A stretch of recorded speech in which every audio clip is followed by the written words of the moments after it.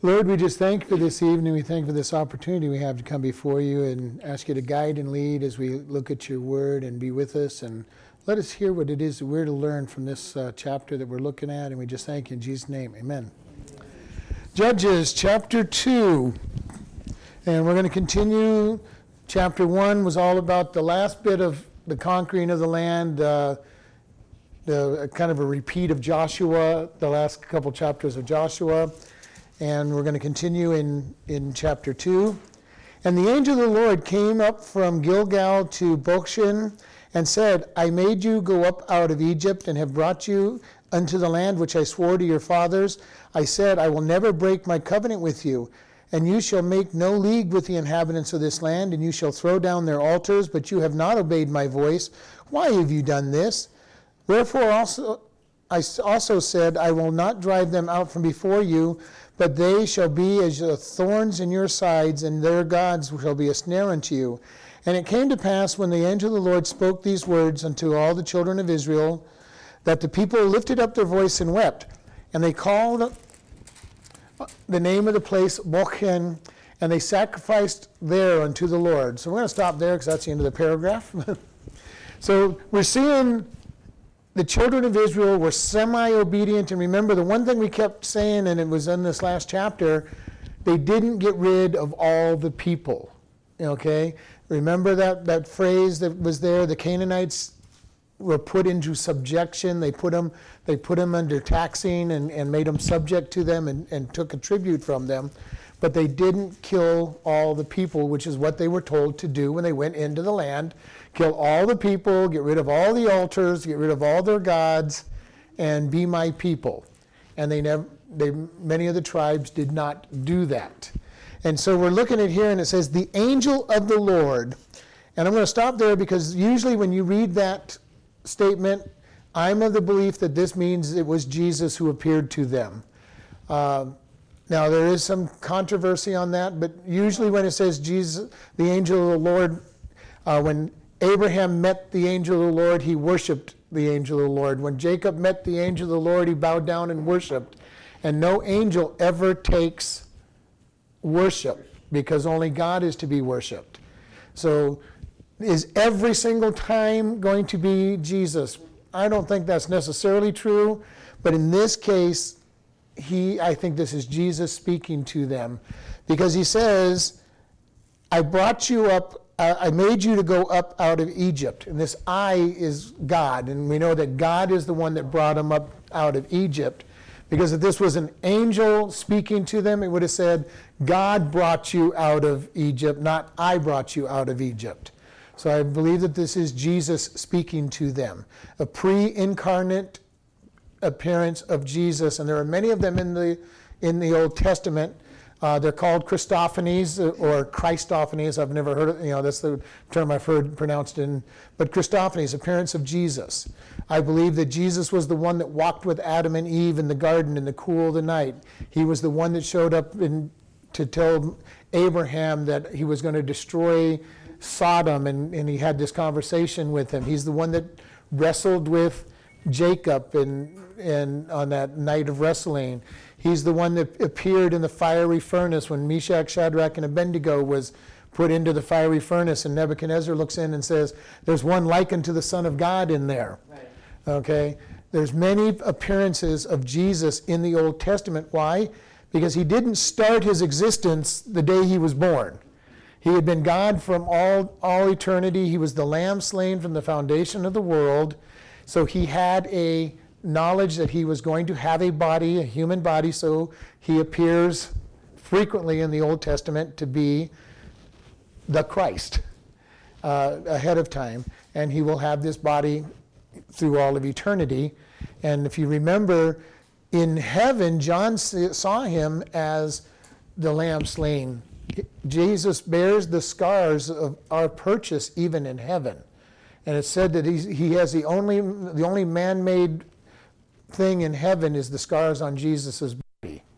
And I am so glad he's going to take the tears from our eyes, because I don't know that I could look at the scars for all of eternity and not break out into tears. If it is, it'd be happy tears, because we're in heaven with him. But so we have here another one of these pictures of Jesus. And we're going to see him frequently showing up in the book of Judges. He is the one that shows up to Gideon as Gideon is threshing the wheat in the winepress. Now, very hard to thresh wheat in the winepress, but that's where he's threshing the wheat. And the words he says, "O mighty man of valor." He's hiding in a winepress, and he calls him a man of great valor. So it's kind of contradictory, and I can picture Gideon kind of looking around like, is there somebody else in here with us? But we know that that's a picture of Jesus because Gideon immediately goes out and makes a sacrifice to him. So it's, we're going to see Jesus throughout this book, and we always want to set that up. And so he says, the angel of the Lord came from Gilgal, which is Bethel, to Bokshen, which as far as we know is a place just slightly outside of Bethel. But nobody's really sure where it's at. I looked it up and I'm going, nobody knows where it's at. Most people say it's outside of Bethel. A couple of people say it is Bethel, but Gilgal is Bethel, and how you travel from Bethel to Bethel, I don't know. Yes, they're two different places. Bethlehem is just southwest of Jerusalem, and Bethel is northeast of Jerusalem by about a day's walk.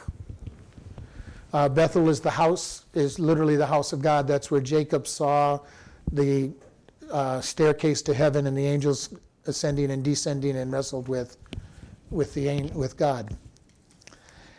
And then he says, I made you go up out of Egypt. I have brought you into the land which I swore to your fathers. And I said, I will never break my covenant with you. And this is a precious promise. Israel has a promise from God made to Abraham that he would never leave them. He would bless them. He would multiply them. If the people bless them, they will be blessed. If they curse them, they will be cursed. And that was an unconditional covenant with them. Just because Israel misbehaved did not mean that God was going to break his covenant. He punished them several times over their time, but he says, I've made a covenant. You are my people. We live under the new covenant or the New Testament law rules, and he made us his people unconditionally. And this is very important for us to understand. He died so that we could be his people. And just like the children of Israel, when we become his child, it is unconditional. We are his child forever from that point. And he will not say, I'm getting rid of you. And this is very important for us to understand.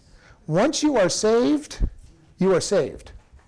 Now, you may decide you don't want to live for God and want to go home early by disobeying him and receive all the loss of rewards, but once you have made your decision to be his, you are his. Now, the question can come down with, did you really become his? Okay? And, there's certain denominations that will say you've lost your salvation. I would say you never had it in the first place. If you lost it, you never had it. Because Jesus gives us eternal life. And by definition, eternal life is eternal. And if he gives it to one moment and then takes back eternal life and then gives it back to us and takes it back, it's not eternal life, and there's no hope in that. Now, can you not be saved and think that you are? We already know that. Jesus said, many in that day will say, Lord, Lord, didn't I?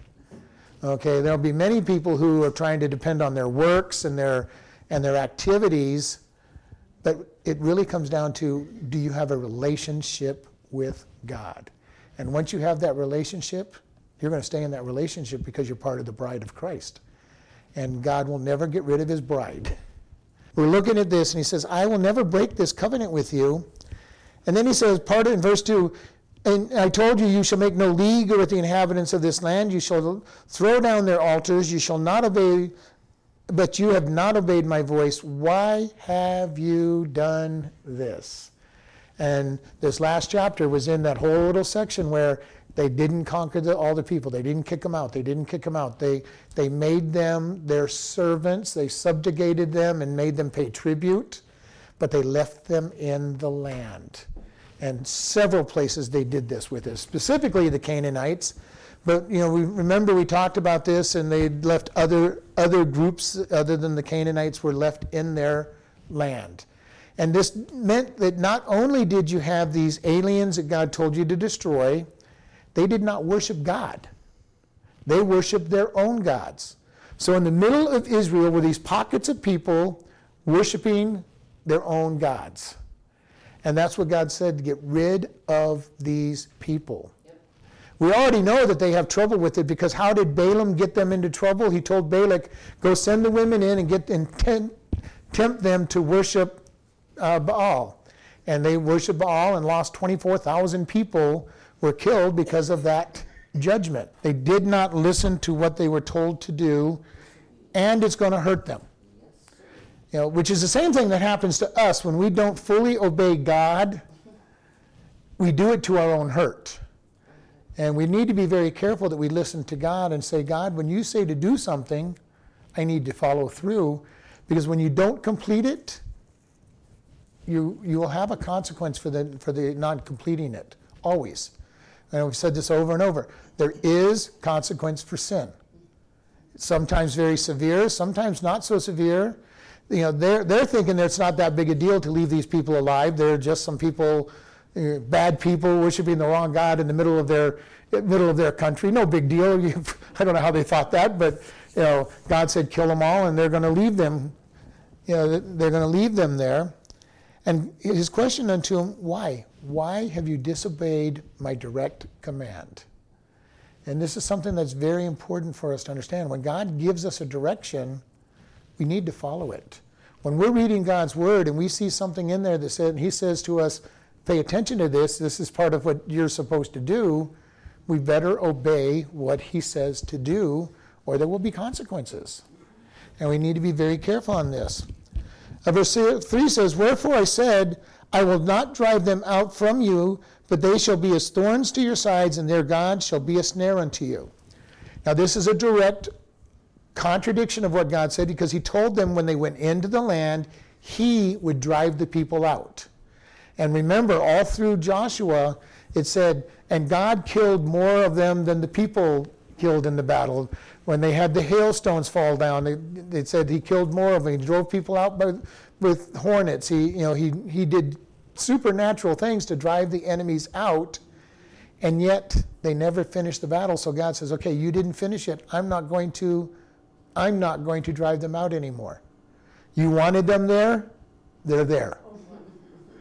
Okay? And oftentimes that's exactly what happens in our life. We leave something undone in our life, and God says, I was helping you get victory and you wanted it to be left? Well, welcome to the thorn in your side that's going to be a problem for the rest of your days. And he says they're going to be a thorn in your side, and their gods are going to be a snare unto you.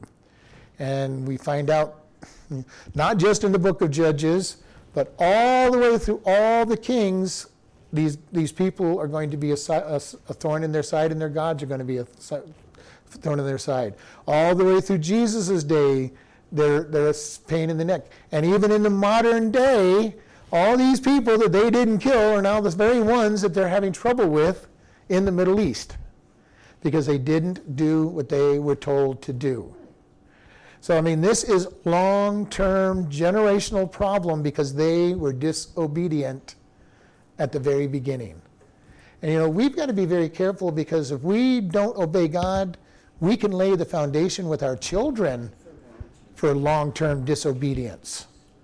And this is something that is very critical for us. What areas of our life did we not obey God in, and we see it in our kids? And you know what usually drives us nuts when we see it in our kids? Is the very things that we know we should have corrected in our own life and didn't.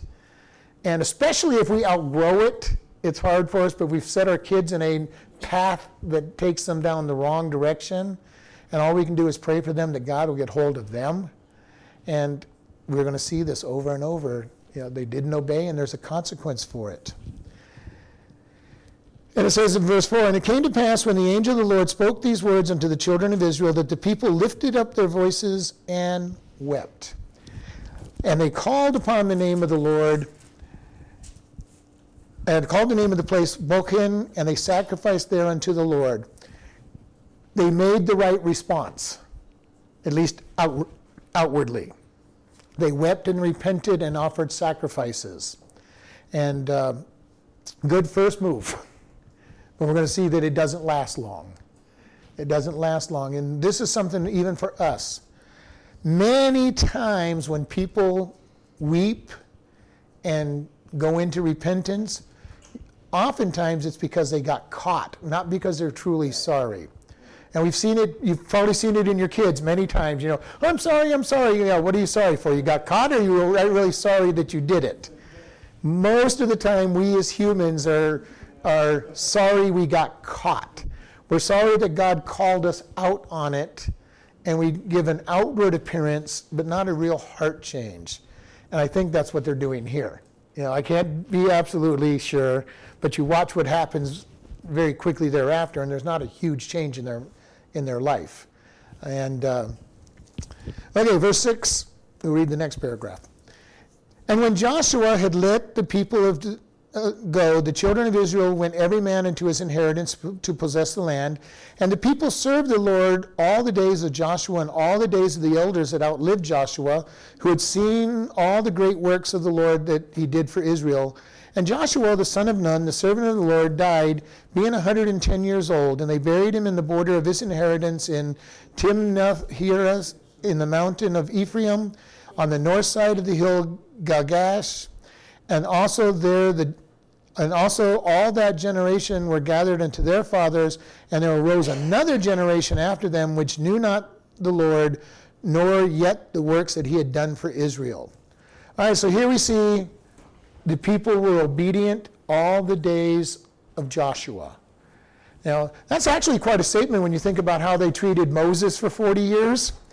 Every time they turned around, they were disobeying and being disobedient and challenging Moses. But it says for Joshua, in the promised land, they obeyed God. That was the next generation from Moses. Right. Well, yeah, technically, of the same generation, the ones that had walked with him. And it says they obeyed Joshua. So the people have the right attitude. And we look at this and it says Joshua lived to be 110 years old. He died. And then it says they were obedient for the rest of that generation. The generation that could give them first-hand stories about what God had done in the wilderness. Okay, God fed us, God delivered us, he drove the enemies out, he gave us victories. That generation followed God. The generation that followed that, 2 generations out from Moses, or 1 full generation out from Joshua, turned away from God. Before we get too judgmental on them, this usually happens in most Christian families. You've got the patriarch of the family, can hold together the family for a long time, and then as he gets older or they get out on their own, by 2nd or 3rd generation, oftentimes the kids turn from God. It's very hard sometimes to have multiple generations following God unless there's a real strong sense of God placed in each generation. And this did not happen here. And oftentimes, we're going to see this all through the book of Judges. 1 generation after the judge rules, they go into sin again. And it's human nature.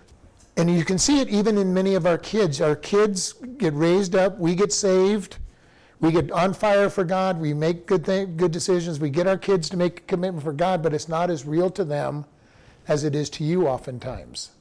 And then they have this half-hearted one that they either totally fall away from because they weren't really saved, or they don't pass it on to their kids. So by 2 generations, almost always you end up with this falling away.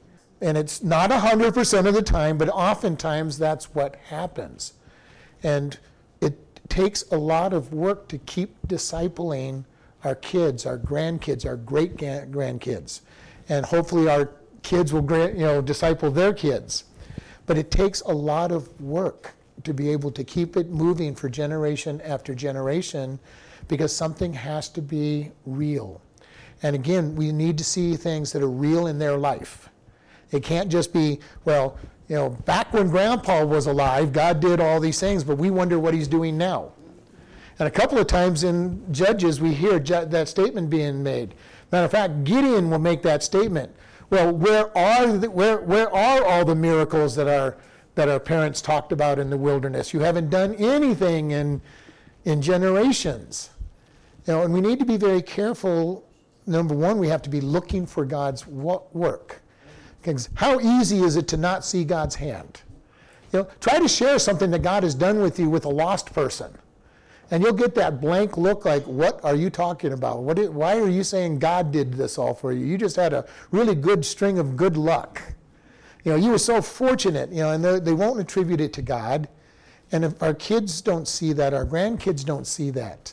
We look at even America, how far we've fallen from God, especially if you do the historic studies of the 1770s and 1750s and how much God was part of this country. All of our Ivy League schools originally started out as seminaries to teach pastors and missionaries to go witness to the Indians. Wouldn't know that now by any of those schools. They're not there at all anymore. And how far this country has fallen from its position with God. And most people don't even know of our religious roots in this country and how strong, or our history period, but here we see God saying, one generation out, they followed God. They followed me. All of the people who lived during Joshua's age followed me. So that's 40, 60, 80 years, depending on how young the people were, from that point. So from the time they enter the promised land, they're going to have about 40 to 80 years of following God and seeing it. They had a heart, they had a leader who was following God, bringing up God probably at every opportunity, and they had seen God's direct activities. They had seen him feed them in the wilderness. They had seen the River Jordan split open. They had seen the enemy being killed by the hailstones. They had seen the victories and God giving them victories when there was no way they could have victory. So they seen things that people didn't see under Moses necessarily? No, they saw the same things under Moses. They were just rebellious under Moses.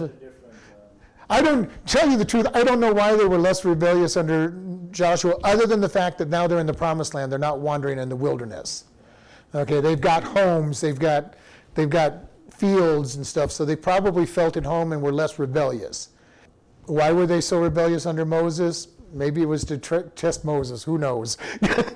I'm not even going to speculate on why. They were disobedient from the time they stepped out of Egypt all the way to 40 years later when they're stepping into Canaan, into the promised land finally. And even then, they weren't too obedient at first. It was just as they settled in that they started getting obedient. And how obedient were they? I don't know, but it says that they followed God. And there was a lot of blessings. And how easy is it to follow God when you're feeling all the blessings? When you've got plenty of food, there's a roof over your head, and everything seems to be going well. It's pretty easy to follow God, at least outwardly. But if we start depending upon our blessings, then that's where the problem comes. And God can say, okay, I'm going to step back and just take your blessings away from you, as he's going to do with them as they stop following him. You get the Job thing going on, but it's the same thing we do. We get blessed by God because we're following him. And he blesses us. He gives us a good job. We start collecting, material possessions. And then we start depending on our material possessions rather than God, and we walk away from God. And I've said this many times. You get somebody who builds up all their little toys. They've got the SUV and the motorcycle and the vacation home and the RV, and then all of a sudden you stop seeing them in church, and you go, where have you been? Well, I've been up at the vacation home. I've been the RV down at the beach. I've just been really busy, having a lot of fun. Well, have you gone to church at least while you've been having fun? Nah, we've just been kind of worshiping God on our own. And they probably weren't worshiping God, but that's the quick answer. We were worshiping God on our own.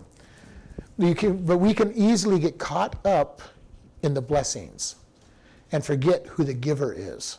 And I think that's what's going to happen to them here. They get caught up in the blessings and forget who the giver is. And at first, they're following God. And then it says that, okay, verse 11, and the children of Israel did evil in the sight of the Lord and served Baalim, and they forsook the Lord God of their fathers, which brought them out of the land of Egypt, and followed after other gods, the gods of the people that were around about them, and bowed themselves unto them, and provoked the Lord to anger. And they forsook the Lord and served Baal and Ashtaroth.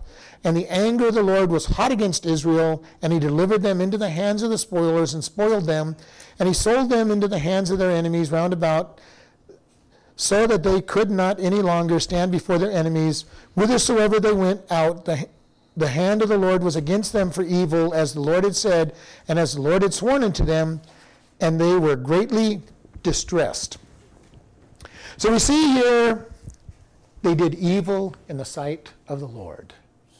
And it specifically says the evil that they did, they worshipped Baalim.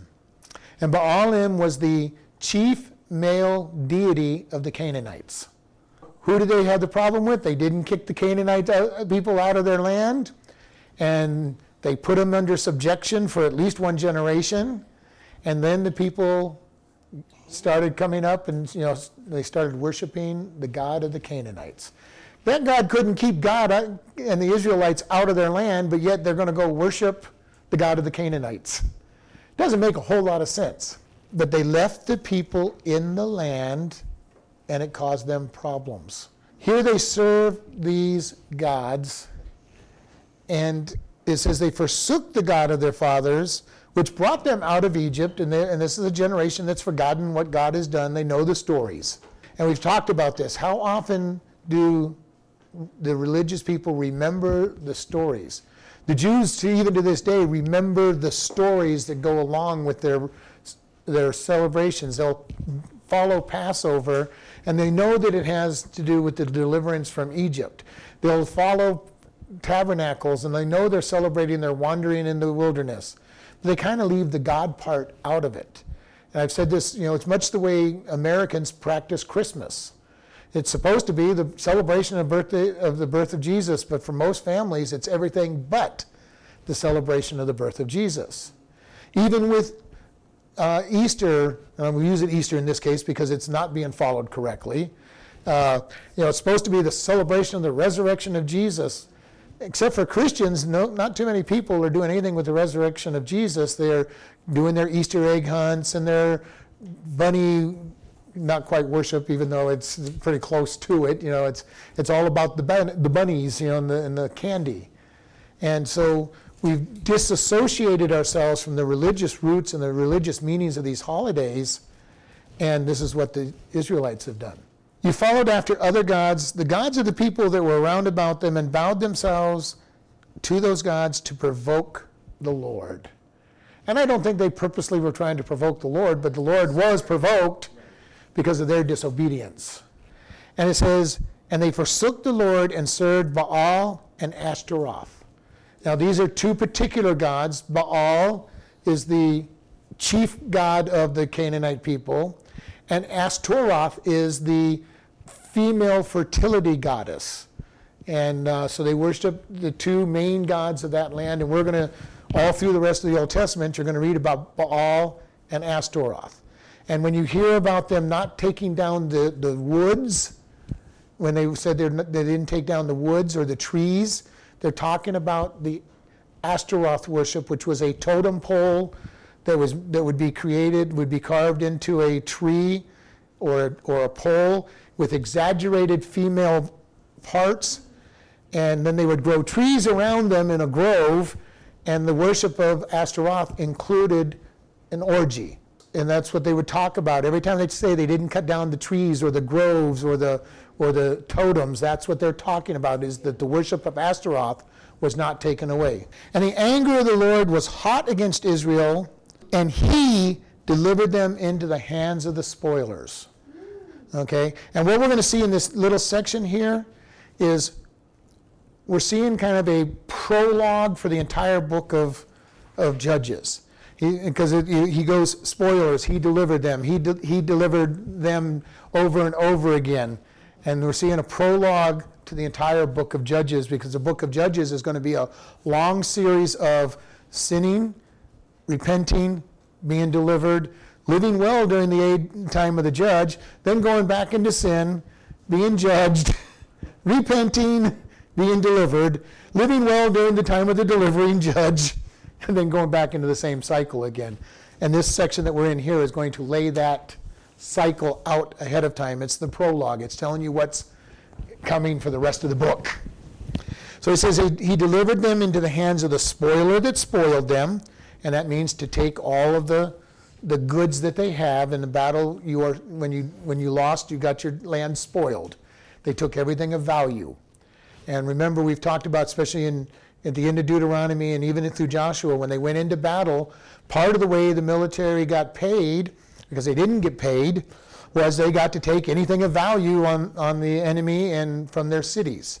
And so they would get to just spoil the cities, and that's how they were paid. So as long as you won, you got lots of stuff. If you lost, well, you didn't get anything.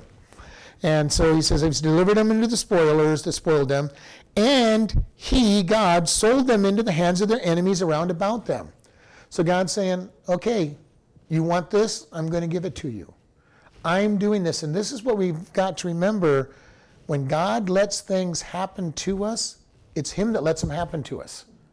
Okay, and I share this a lot. Nothing happens to us unless God allows it. Now that may mean we deserve it, like the Israelites did. They went into sin and they deserved what they got. It could be that he's letting us be tested to see if we really believe what we say we believe. But either way, it's God letting it happen. And we've talked about this. When something bad happens in our life, or at least perceived to be bad, the first thing we need to do is go, God, am I being punished and do I deserve this? Without getting too introspective, don't reach back and say, well, 28 years ago I did this, but in the near future, in the near past, have I done something that deserves the punishment that I'm getting? If so, repent and say, God, help me get through this and go through it. If you look at it and you say, God, I don't see anything that I've done to deserve this, then you're going, okay, God, what is it you're trying to teach me? What are you trying to teach me? Because he's wanting us to learn something from it. And we can learn, even when we deserve it, we can learn something from it, hopefully to be obedient in the future. But even then, it's going to work good for our life because that's what he tells us. And he says, I've punished you, I've given the spoilers, and I've sold you into the hands of your enemy. And then it says, and so they could no longer stand before their enemies. The promise before was you were going to be victorious. When you went into battle, they'd be victorious. And now God says, you're rejecting me, you're not going to be victorious.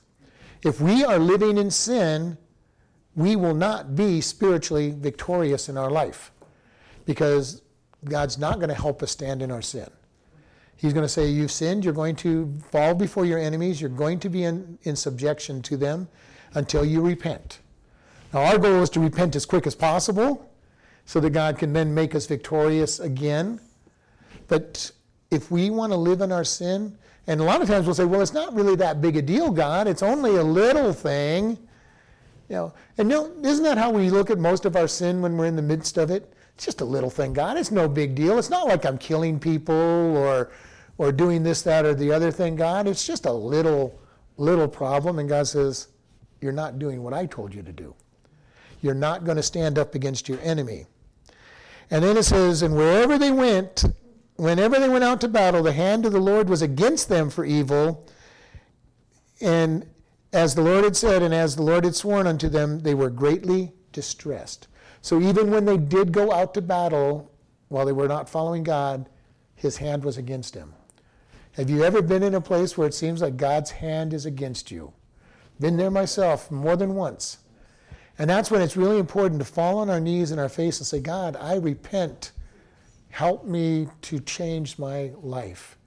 Because if he is actually actively against you, you better look in your life and find out what it is that is wrong in your life. And it may seem to be small, but get it out. Get it out before God and get it taken care of. Because when he's actively against you, you're in trouble. If God is for us, who can be against us? If God is not for us, look out. Because you're not going to stand against anything. then you're going to fall at the smallest things that come your way. And this is, when you're walking with God and you're in fellowship with God and you're right with God, you can go through the harshest storms and barely notice that you're in the middle of a storm. When you are not right with God, it doesn't take much to knock you over. It really doesn't. And it seems like anything and everything will knock you over. And you'll be thinking, God, I've never had this happen to me before. And God goes, yeah, right, get right with me and it won't happen again. But we go through the middle of a storm, 100-mile-an-hour winds, and without being touched when we're walking with him, because we're in him with his strength, and then we get blown over by a puff of breeze, and we're going, wow, what just happened? And we need to be very careful, because when God says you're going to be judged, he allows things to happen. And because we're walking in our own strength, it doesn't take much to knock us over. We just survived a ton of bricks being dropped on us with God, and then a feather knocks us over because we're not walking with God. And just it goes into, if we're walking in our own strength, we're in trouble, always. We might think, well, I'm not going to criticize anybody, or I'm going to be really loving, and then the next thing we do really good while we're walking with God. The next thing you know, we're criticizing anybody, everything, and know every little thing that goes on because we're not in fellowship with God. And we got to be very careful, because if you're getting a critical spirit, then you're going to have to look, God, where am I with you? Where am I with you? Because God says we're to love one another, we're to be merciful to one another, we're to give grace to one another, we're to edify one another. And if all we find is ourselves saying, well, I don't like this, I don't like that, I don't like this person, and and you've got this and you've got that, and we might want to look at our life and say, God, where did I get out of fellowship with you? Help me get back into fellowship with you. That's a dangerous place to be when you're criticizing everybody and anything, because God doesn't take that lightly either. He doesn't take it lightly when you're criticizing, people and things and activities and all of that. And we need to be very careful. That can be turned right back on you. It's not going to do good anyway, because everybody's going to come after you, and they're going to not want to be around you, and you get more of what you give, and only the spiritual people would be edifying and trying to build you up, but you're going to get a lot of bitterness and anger back at you, and attacks back at you, and it causes dissension. If you're spreading criticism amongst, especially God's body, it brings dissension and divides the body up and makes things difficult. And we need to be very careful of it, because God doesn't take that lightly. Because think about this, if you're attacking other people in God's body, you're attacking the bride of Christ. And Jesus isn't going to let his bride be attacked. He will deal with it. He will take care of the problems on it. And again, whether they deserve the attack or not, because he doesn't look at them that way. He's looking at them through the eyes of love that says, this is my bride. This is my body. This is my church. And if we attack each other, we're attacking his church, even if we're part of it, even if they deserve it. We need to be very careful how we do it. Are there things that have to be corrected? Sometimes, absolutely. But how do we do it? Do we go on a whispering campaign all around to everybody and cause dissension, or do we go and deal with the problem up front? Prayer. And prayer is the best way. So many times if you go into prayer, number one, God changes your attitude, but also he changes the person that you're praying for. And it's an amazing thing to watch God fix the problems. And if he can't fix the problems, he takes the problem out, and that's the scary thing. If he can't fix, if the person won't repent, he'll take them out. And when I mean out, sometimes completely out, all the way to home. Sometimes he'll take them out of the church. Sometimes he'll take them out of the wherever they're at. And oftentimes he'll just take them home if they won't repent. And this is why I tell people, our best bet is to let God be our defense. We pray for the person and let God be our defense, and it scares me sometimes when I watch God be the defense of some people.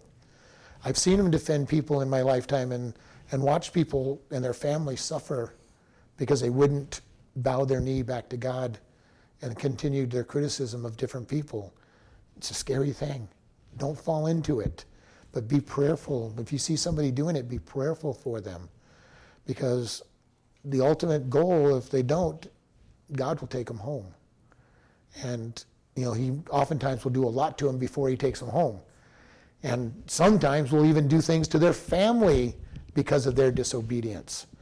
And this is a sad thing as we look at what can happen to people and how much trouble people can get into when they're disobedient to God, and how much trouble they can cause on close family members and friends. Especially if their friends and family are feeding into their disobedience. And God will say, okay, you're feeding into their disobedience. I'm going to take and give you the punishment that comes along with that. I mean, if you don't really see like everything you're doing, you know what I'm saying? Sometimes we don't see everything we do. I agree. You can ask God to take you a step back, because usually we don't see the forest because of the trees that we're in the midst of. And sometimes when you're in a hard time, there's two things you need to do. Just step back and start seeing the forest rather than the tree in front of you. And you can seek counsel, you can pray. But most of the time we get into a place where we see no way out. It's because we've got the tree right in front of our eyes, and we don't see any other way out of it, because all we see is that big tree that we're put our nose up against.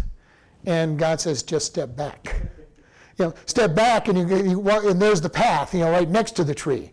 The path took a little turn to the right, and I walked straight right into the tree, and then I'm going, God, I can't see anything but this tree. He doesn't call us sheep for nothing. This is true. We've talked a lot about that. Sheep were not a good thing, but we do this frequently.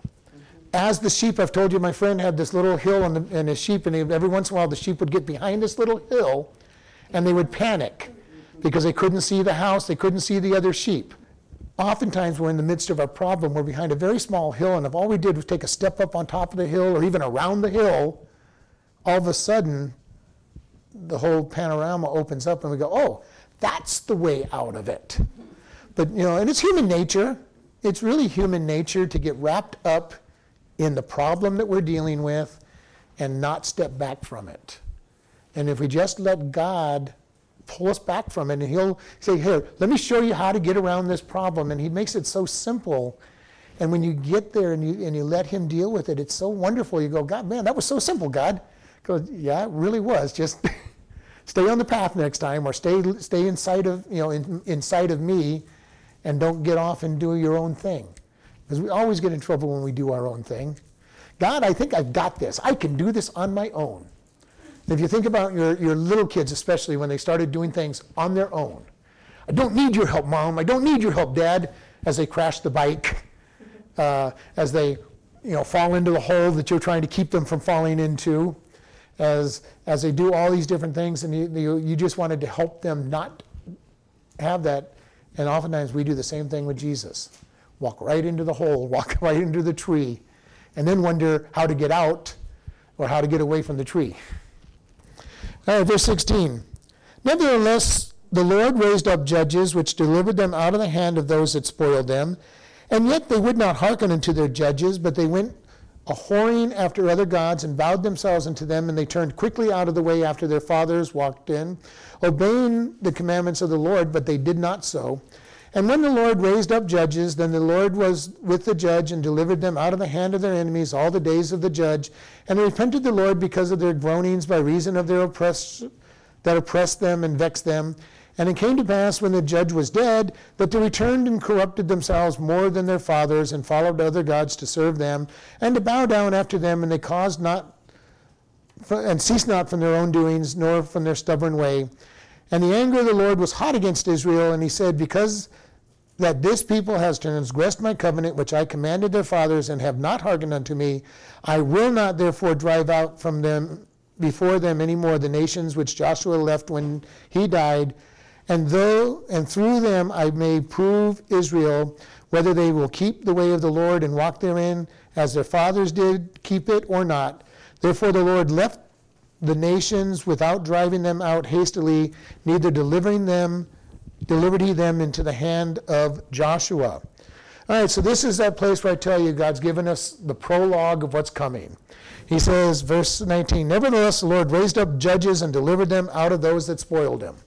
So God gives them over to being spoiled and being run, And God says, okay, I'm going to send judges.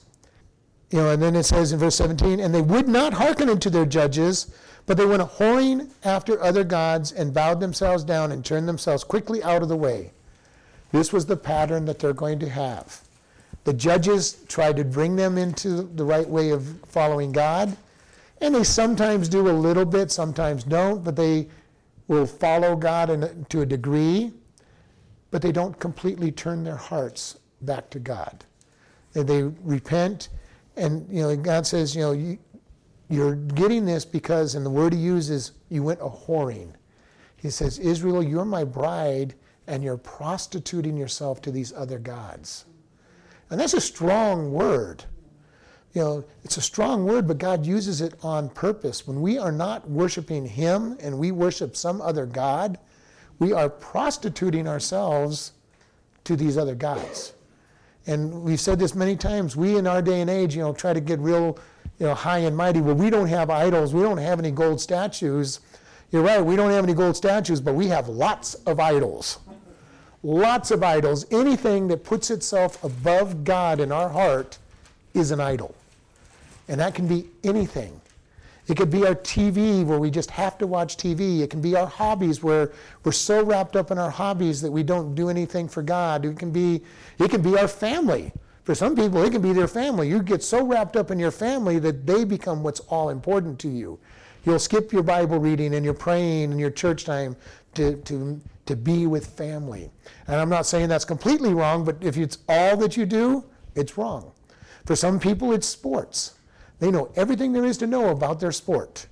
They know every race car driver and how many miles they've been, how many races they've won, and probably who their team members are in the pit, and probably who their family members are. Or you're a football fan and you know all 55 players of the team and all of their stats and the stats of all the games for the week. Maybe it's your hobby that you're so into that you spend all your money on your hobby. And you spend all your time on your hobby, and that's what you talk about. If you want to know who your God is in your life, what do you talk about the most in your life?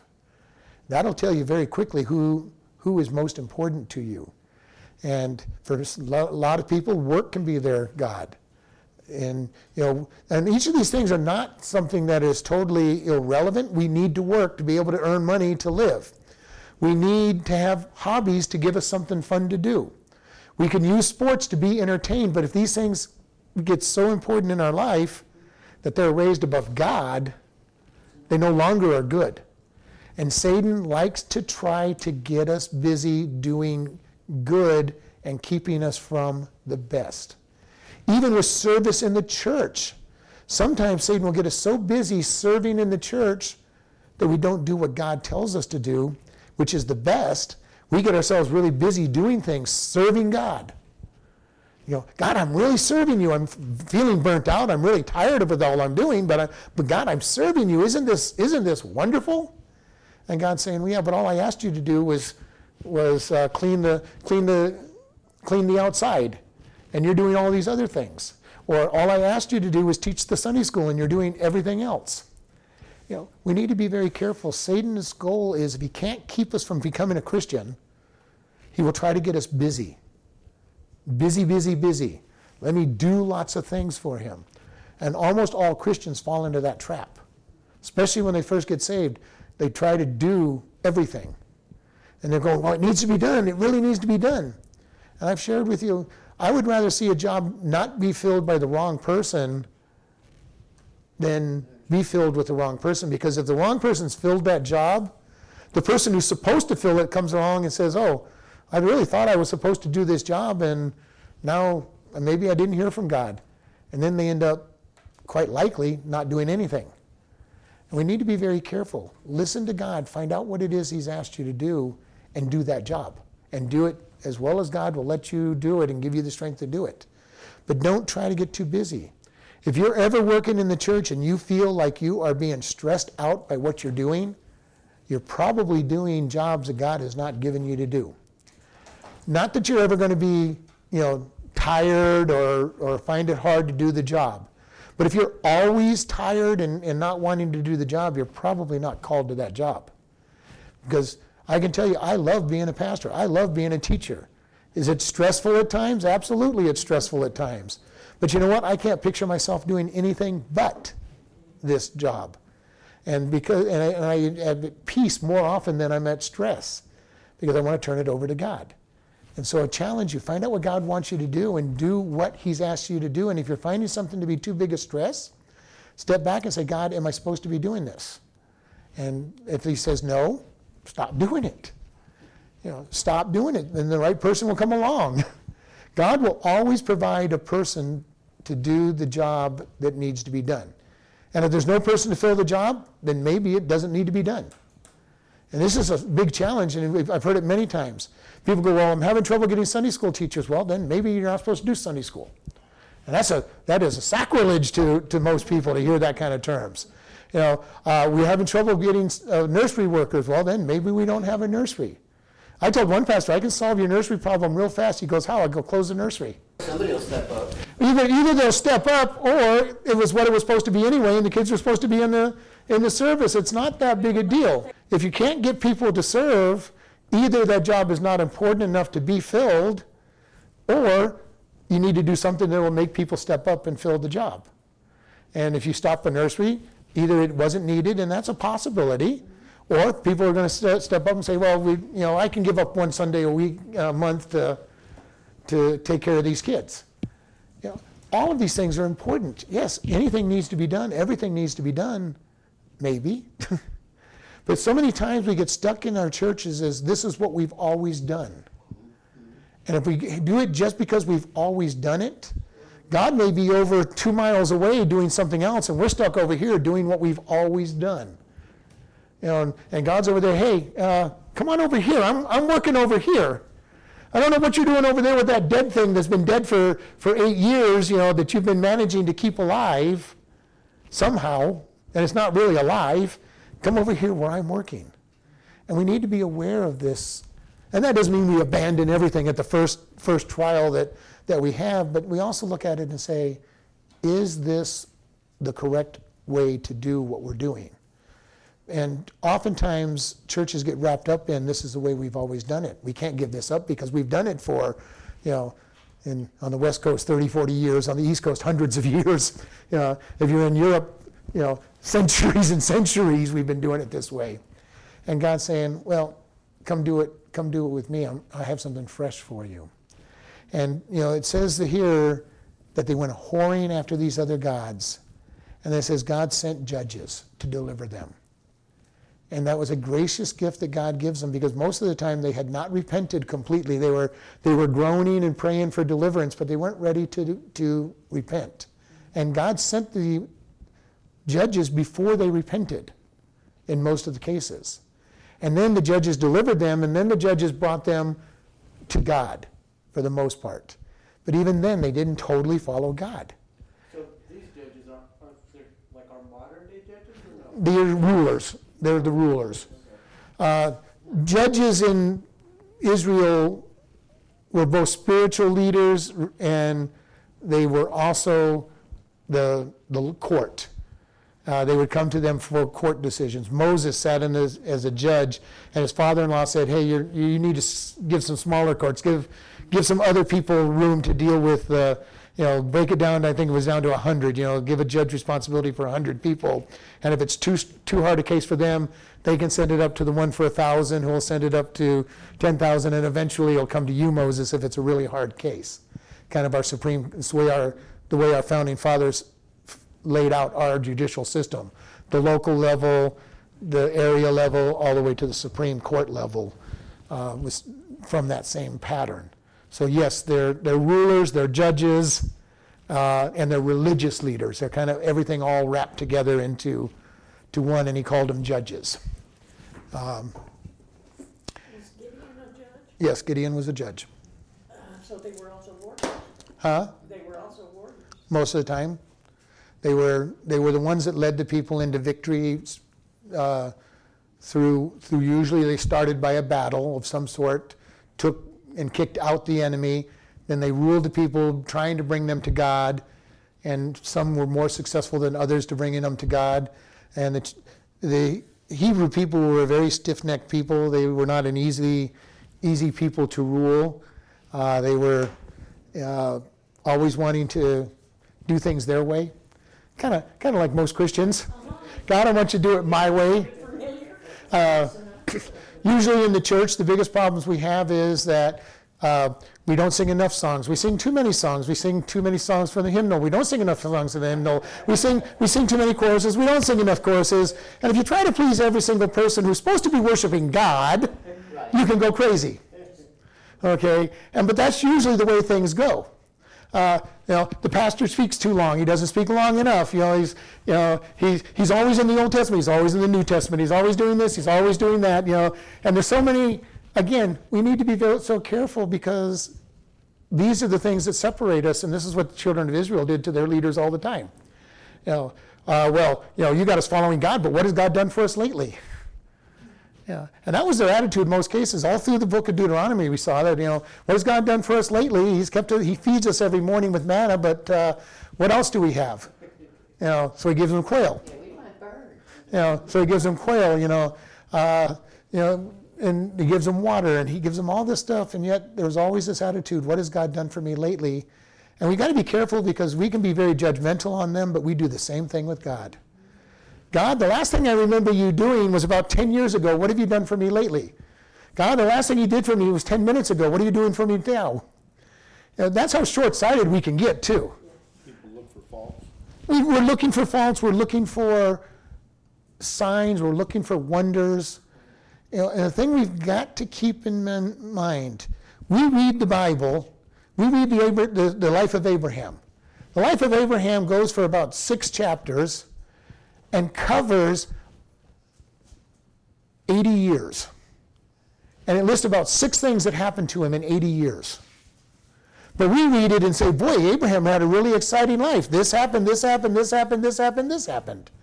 And we forget that it took 80 years. There were long periods of time in Abraham's life where little to nothing happened. The sun came up, the sun went down. He made his sacrifices. And then all of a sudden, God would step into his life and shake it up a little bit and give him something to do. Suddenly. We look at the book of Acts.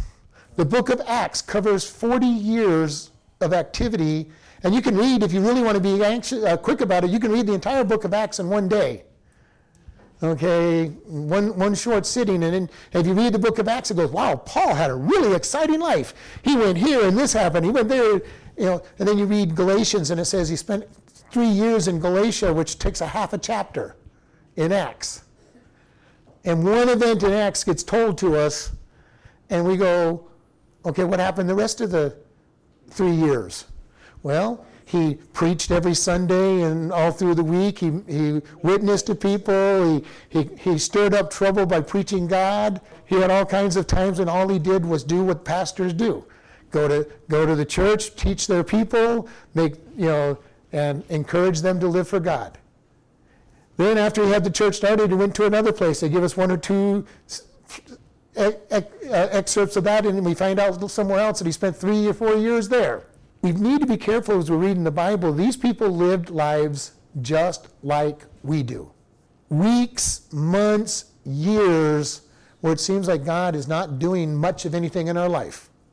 Okay, now if you look, he's doing plenty around us, as we know, but it just becomes routine things. And then God steps in and something miraculous happens, and God gives you a great ministry to do for a while.